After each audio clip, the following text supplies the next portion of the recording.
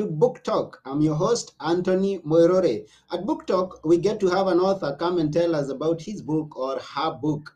And today we have a great guest with us. We're going to be talking about theater and much more about that. But I'm not the right person to tell you about the book because we have the author with us. And we are welcoming to the studio Chip Rome. Welcome. Hello, Anthony. How are you? I'm well. How about you? Things are great here in the Washington, D.C. area. Oh, great. Washington, D.C. area. I'm all the way in Athens, Greece, if you've been here. I have been. I had a wonderful trip a number of years ago around Athens and around Crete. Oh, okay. Yeah, it's a beautiful place. But Yeah. I haven't been to Washington. I wish to come there someday. Well, it is very strange to have all the news happening right down the street. Uh-huh. But I'm in the Northern Virginia suburbs at the moment. Oh, beautiful. So what had brought you to Greece? What brought me to Greece? I had heard it, a couple of things. I'd always heard it was a wonderful place and I loved the food. Mhm. And in fact, we left Athens a day later than we planned because I found out that the Greek National Theater was doing a performance of Antigone in Mhm. Epidavros. Yeah. And that was the one play that I had taught in my theater classes every year or every other year. And so Mhm. I thought, even if it's in Greek, perhaps I'll be able to follow it. And so we changed our plans and we went to the play and it was amazing. And that space, so we had a marvelous time. The other thing that stands out from the trip is that my Greek travel agent had said, don't go to, oh, now I'm going to block on it, the little island with the white houses with the blue roofs. Santorini. Don't go to Santorini. All the tourists go there. So we Okay. did. But when we were in Crete, there was a one-day boat voyage to Santorini, and we thought, we'll try it. Well, all the tourists go there because it's freaking awesome. Mhm. And we took the cable car up and we took donkeys down. Mine wanted to keep parallel parking near his friends instead of continuing down the route, and the beach with the black pebbles. It's a very memorable trip all in all. Greece was wonderful. I hope to be able to go back there at some point. Oh yeah, it is a beautiful place. I was there last year with my wife and we really enjoyed Mm, watching those. I mean, we didn't get into the cable car, but definitely we climbed on the donkeys and it's a great experience. yeah. Now, I was curious that your coming to Greece had something to do with theater, and that is why I asked you the question. But I hear it was not the thing, but a theater changed your plans once you arrived here. Indeed, it did. Yeah, because Greece is known, I mean, has a history of theater and Oh, yeah. plays and things like that. So it goes together with you. Sort of the origin of Western theater is Greece. Hmm. Yeah. So I'm glad that we are covering theater and you've written about theater. So it's your book is Real World Theater Education. Now at this point, I'm going to act. I'm gonna turn off that sound. No, it's gone. But Okay. okay, please tell us real world theater education, and I'm curious why you chose the word real world. Well, the importance is the hyphen, Mm-hmm. because there was some confusion that it might come across as being about world theater. And since we just spoke about Greece, but in fact, real world is what really happens when you start to teach theater. Mm-hmm. So the book is about all those things that a new theater teacher will discover are stealing his time and energy, that don't get covered in the theater education classes. So it's not about writing lesson plans or even all that much about classroom management. It's about dealing with the parents who are upset that their talented babies didn't get cast in the role that they wanted in the school play, Mm-hmm. or planning a field trip, or coordinating, um, or dealing with fundraising or publishers. There's sort of an endless series of realities that one can be blindsided by. Mm-hmm. And having gone through that myself many years ago, my co-author and I wanted to provide as much preparation for theater teachers as we possibly could. Mm-hmm. That's beautiful. So that was your inspiration to pass down some experiences and lessons. There's a little more specific than that. Mm-hmm. Zoe Dillard is my co-author, and we had often interacted at various theater festivals. And at one point, about 8 years ago, we were talking about the fact that her daughter was currently a theater education major. And I said, well, what is she using for a theater methods book? And so he said, well, I know there are books about theater and there are books about education, but I don't know if anybody's actually put them together. And the light bulb went off, and we said, we should write such a book. We've got like 60 years of experience between us. And so we started meeting and making a list of all the things that we learned the hard way. And that turned into the book. Mm-hmm. So what have you been very actively involved in, I mean, apart from now this book that we are hearing about? Well, I am retired from my regular theater teaching job. Okay. I did 2 years at an American prep school just outside London. That was my start at Tassis, England. And then I went, and when I first got there, they said this was the chapel, because it was a brand new school year. And this is the chapel, and now it's your theater. So go buy some stage lights. And I said, my training is in acting and directing. Okay. So after a couple of years of that adventure, I went to graduate school and took every technical theater class that they offered, and eventually got a job at a very large public high school in Northern Virginia. And I stayed there for 33 years. Retired in 2014, spent a year figuring out what to do with my life. I came back half-time to fix another program. And I'm still involved with a program called the Cappies, which is like the Academy Awards for high school theater.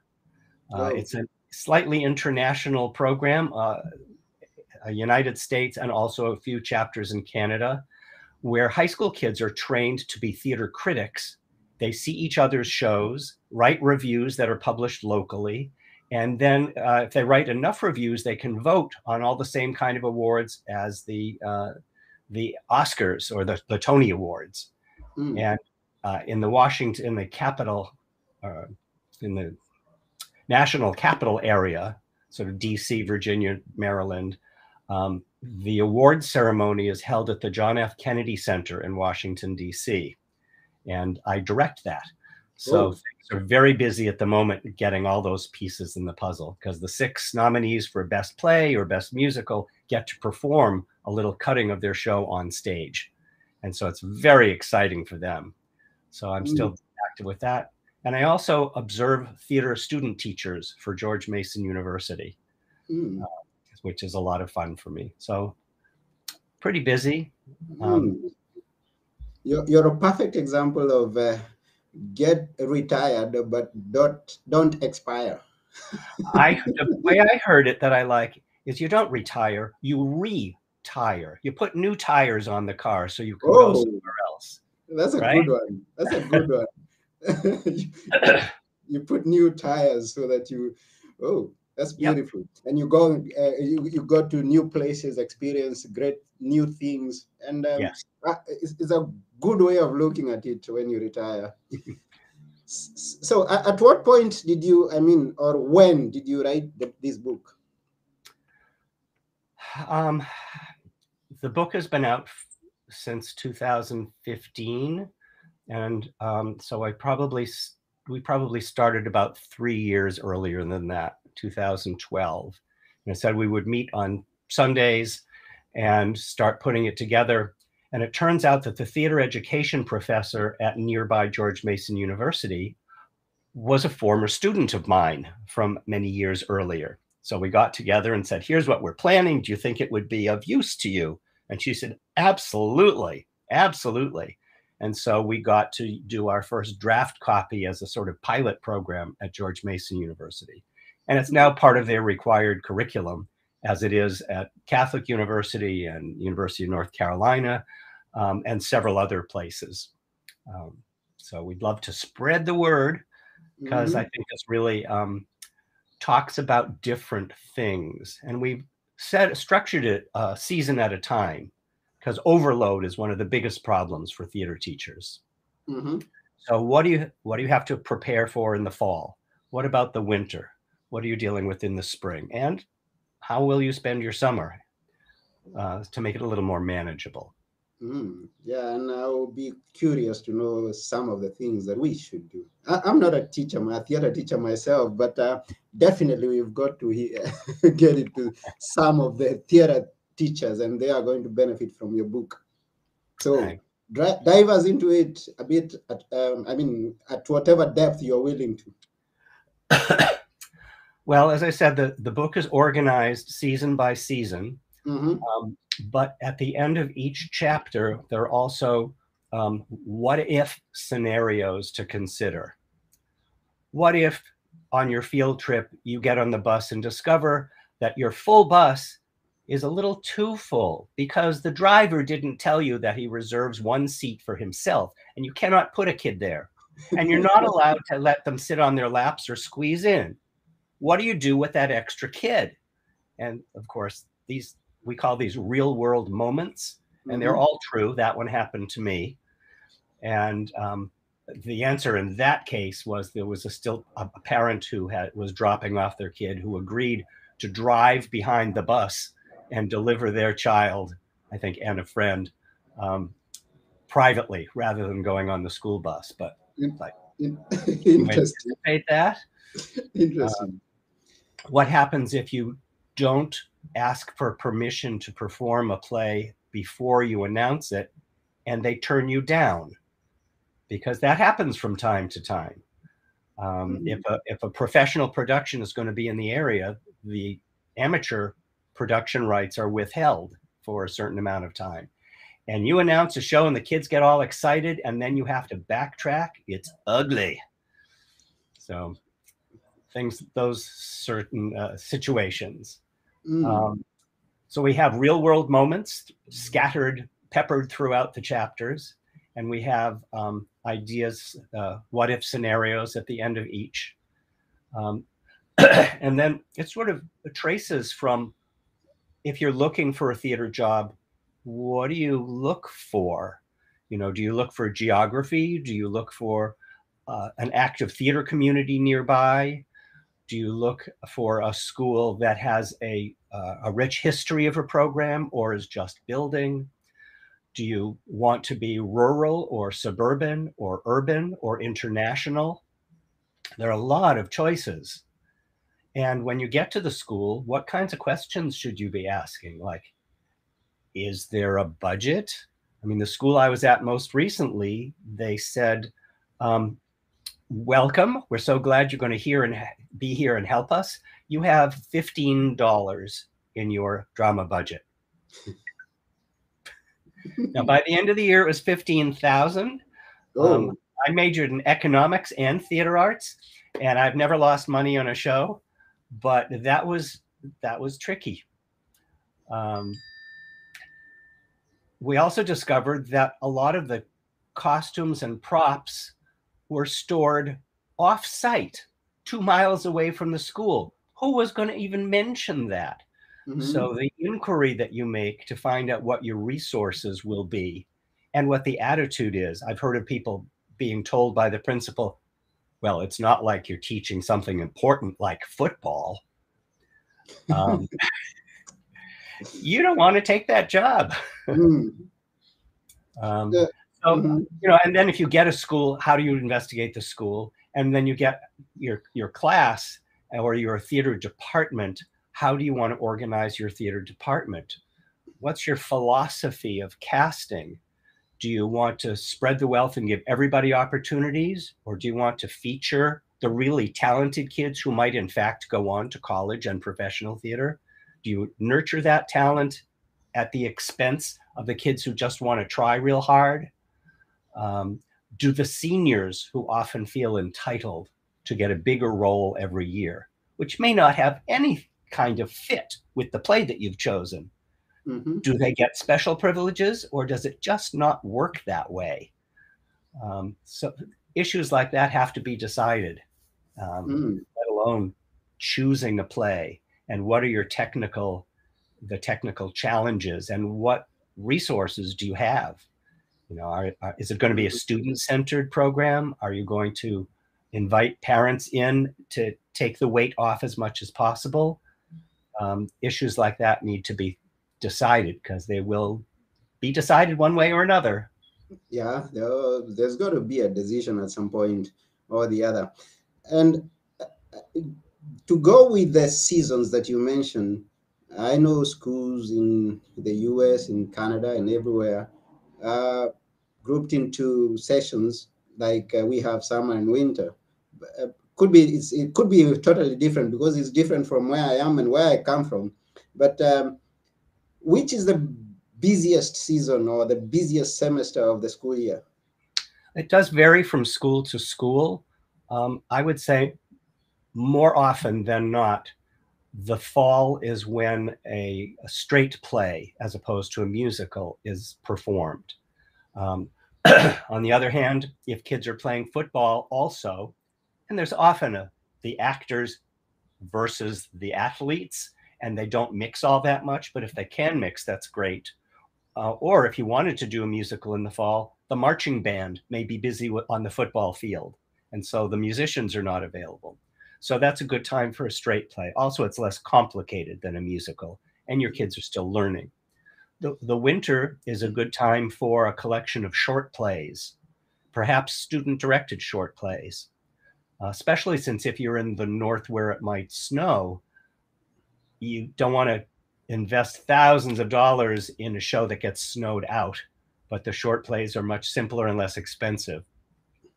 And then the spring musical is very often the big culminating production with the largest cast and the biggest investment and hopefully the biggest audience. And then something to tie up the year, like an awards banquet where you recognize the seniors at last, and other people who have made strong contributions. And our Cappies gala will be coming up at the beginning of June. So that also sort of caps the year. Oh, okay. And apart from waking up a child from the driver's seat, what has been your worst scenario in the experiences that you've gone through?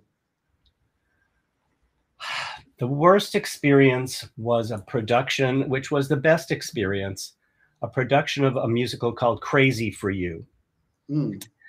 And it was going very well.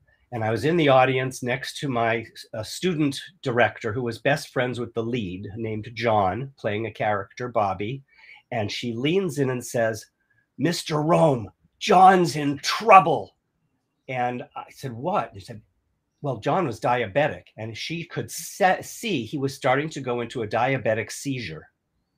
So I never go backstage for a show. The kids take care of everything. But this time I did, because they were not prepared for this. And the Polly, the character who is the female lead, goes in and out a lot during the scene. And she came back to where we were and said, "John's in trouble. What do I do?" And at that point, John was being held up by the two other guys on stage that time. And all the lines are still coming out of his mouth on cue. I said, "Just take him through the break in the curtain right behind you. Don't even exit the stage." And I told the stage manager, "Call an early intermission. Do that now." So they got through the scene. He went backstage. She called intermission. Boom. He collapsed on the floor. All hell broke loose. The kids are all gathering around to see what's going on. Someone ran to get his parents, they had heard were in the audience. Somebody else tried to find some sugar to revive him. Somebody else went for that huge needle that you might have to stick into his chest. Parents got there. I moved all the kids to the classroom. and said, you know, what can we do? We had an understudy, and we sprayed his hair black and got him in the costume, cut one of the musical numbers, figured out a scene change. And then there's one girl who, excuse me, who was freaking out. So I leaned on my, the best class I ever took, Lamaze. And we matched eyes, and I had her breathing with me, like my wife when she was in labor, to calm down. The show went on with the understudy, and by the time the original actor at the original intermission would have come, the actor was feeling much better and swapped back in. So Polly took her curtain call with both Bobbies, and people who didn't know the actors didn't know what was going on because they didn't realize we had two people playing the role at the same show.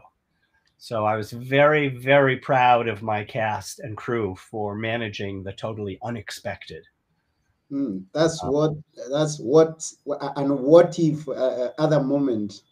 I mean, and do you always, like, you found that replacement, which was kind of automatic? Do you always have a second person, second actor who is playing the same role always? Or was that just a coincidence? Well, we often try to, and the understudy is sometimes considered a secondary role. And so getting someone dedicated enough to manage it varies. But after that incident, I had great understudies for a number of years because that kid really saved the day, being able to step in. And, you know, especially in the era of COVID, you don't know when somebody may drop out or be unavailable to keep going. So being able to have someone step in can be very, very helpful. I'm not a fan of double casting, which some theater teachers do, which gives you a natural, you know, coverage to swap out if you have to. But I think it really requires double rehearsal. And we put in probably an hour of rehearsal for every minute of performance, something like that. Okay, that was beautiful. And the what if moments, like you've told, someone gets into Caesar, someone suddenly falls sick from an unexpected occurrence or something like that, and then because all these things are in schools, you got to deal with the different characters, with the different setting from different homes, and some are even indulging in bad behaviors, or some are influenced by drugs. What are those experiences that you've had? Well, certainly. I mean, I stayed so many years at a school which was really well behaved compared to some schools that are out there. We had a great principal for a decade who said, if two kids are getting in a fight in my school, I know that one of them has just arrived to the school. He's new to this school. Because that happened very rarely. I was very supportive. But families have, you know, deal with all sorts of things. What came to mind when you asked was a girl who was going through mental health issues and was possibly suicidal. And there was a rehearsal where at the end of the show, when we called everybody forward for notes, she was missing. And she had been very isolated and talking with some of her close friends, and they became panicky that perhaps she had gone off and done something horrible to herself.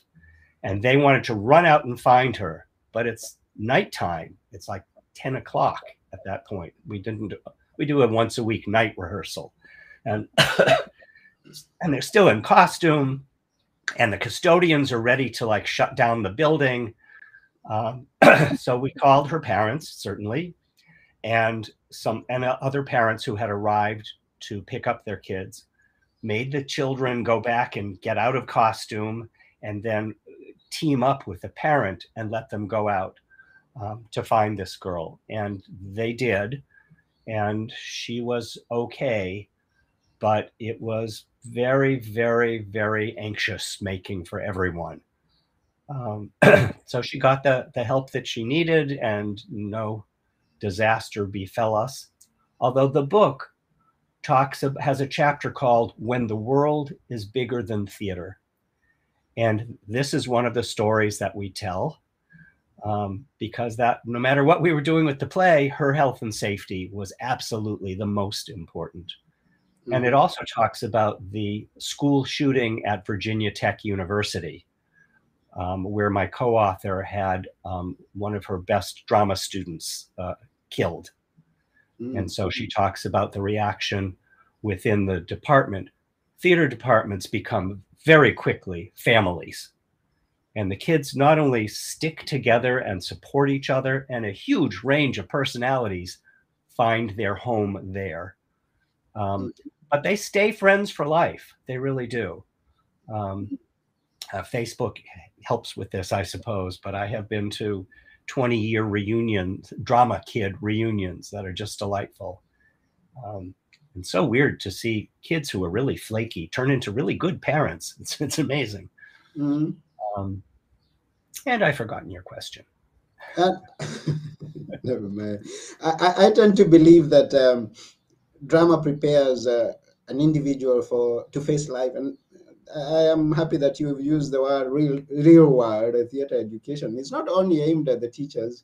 I believe at the theater teachers. I believe many other people are going to read it and get some ideas on how to deal with the real world out there.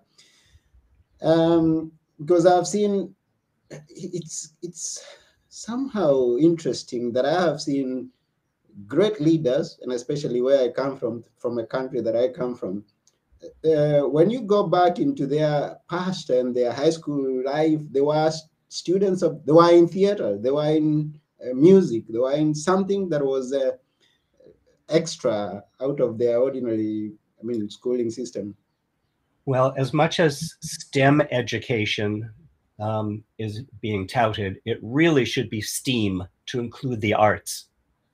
Because the arts free and speak to the soul.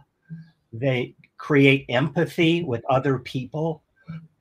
Theater is all about putting yourself in the shoes of someone else and understanding what motivates them. The arts work towards excellence. The arts deal with incomplete information that you develop to become clear.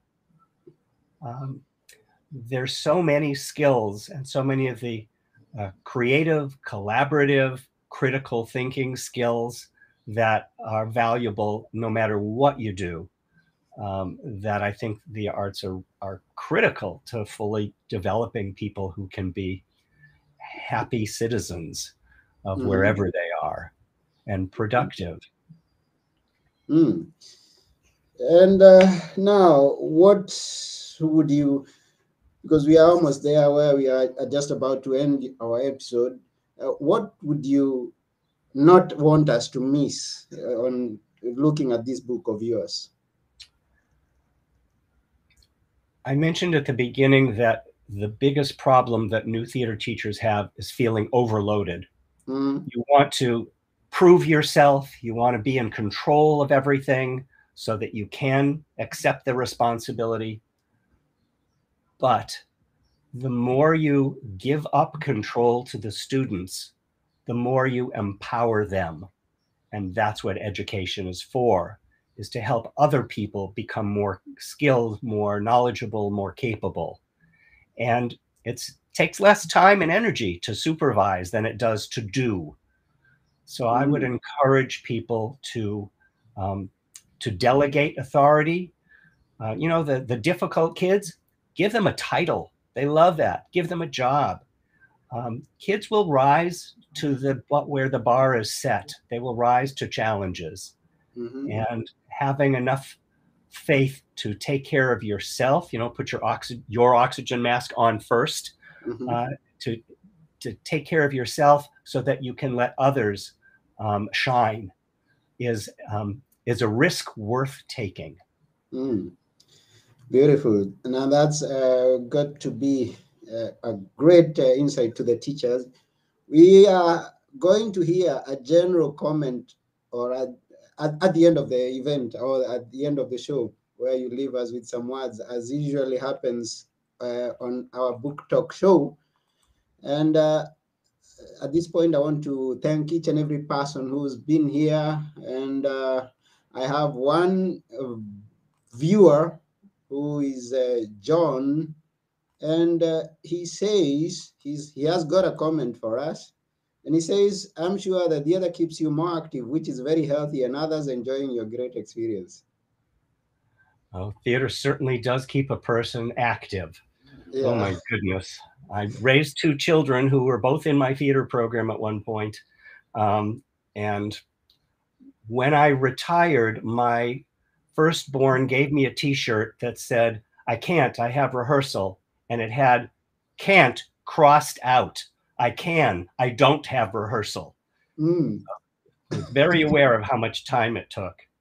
mm, So educationalstages.com became the on-site, my website for the book and other books like Teaching Tech You Never Learned, which is on the process of getting to hard copy and available in cyber form at the moment. So if those help anybody, that's to the good. oh, that's beautiful. And it's good that you mentioned educational stages uh, because I was going to ask you, where shall we find the book? The book is on Amazon.com and Yeah. in Kindle form also, but at educationalstages.com or realworldtheatereducation.com, it's available not only in hard copy or cyber or PDF, but also all of the 26 customizable templates to save people time and energy that are the appendix of the book can be purchased separately. Mm, And there are links to the other theater books, like a theater safety guide and this Teaching Tech You Never Learned. So I hope people will check it out there.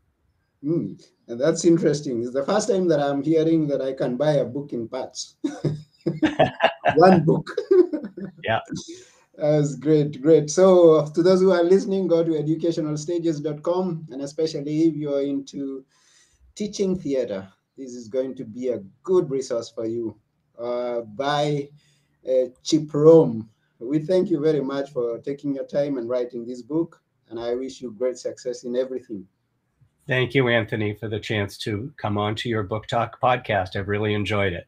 Yeah, but before you go, we'd like you to leave us with some words we will always remember. Now, the general listener wants to hear something that he will always remember or she will remember.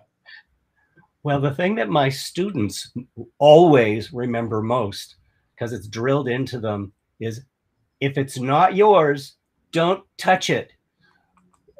In other words, let's respect each other, our things, our ideas, and the props on the prop table. Wonderful. So if it's not yours, don't touch it. Let respect reign. So once again, thank you very much. Thank you to our viewers and listeners, who even those who get to listen to the recorded version. And thank you very much, Chip, for taking your time and being with us here. Thank you. You're very welcome, Anthony. Thank you. Yeah, and bye for now. Bye-bye. Bye.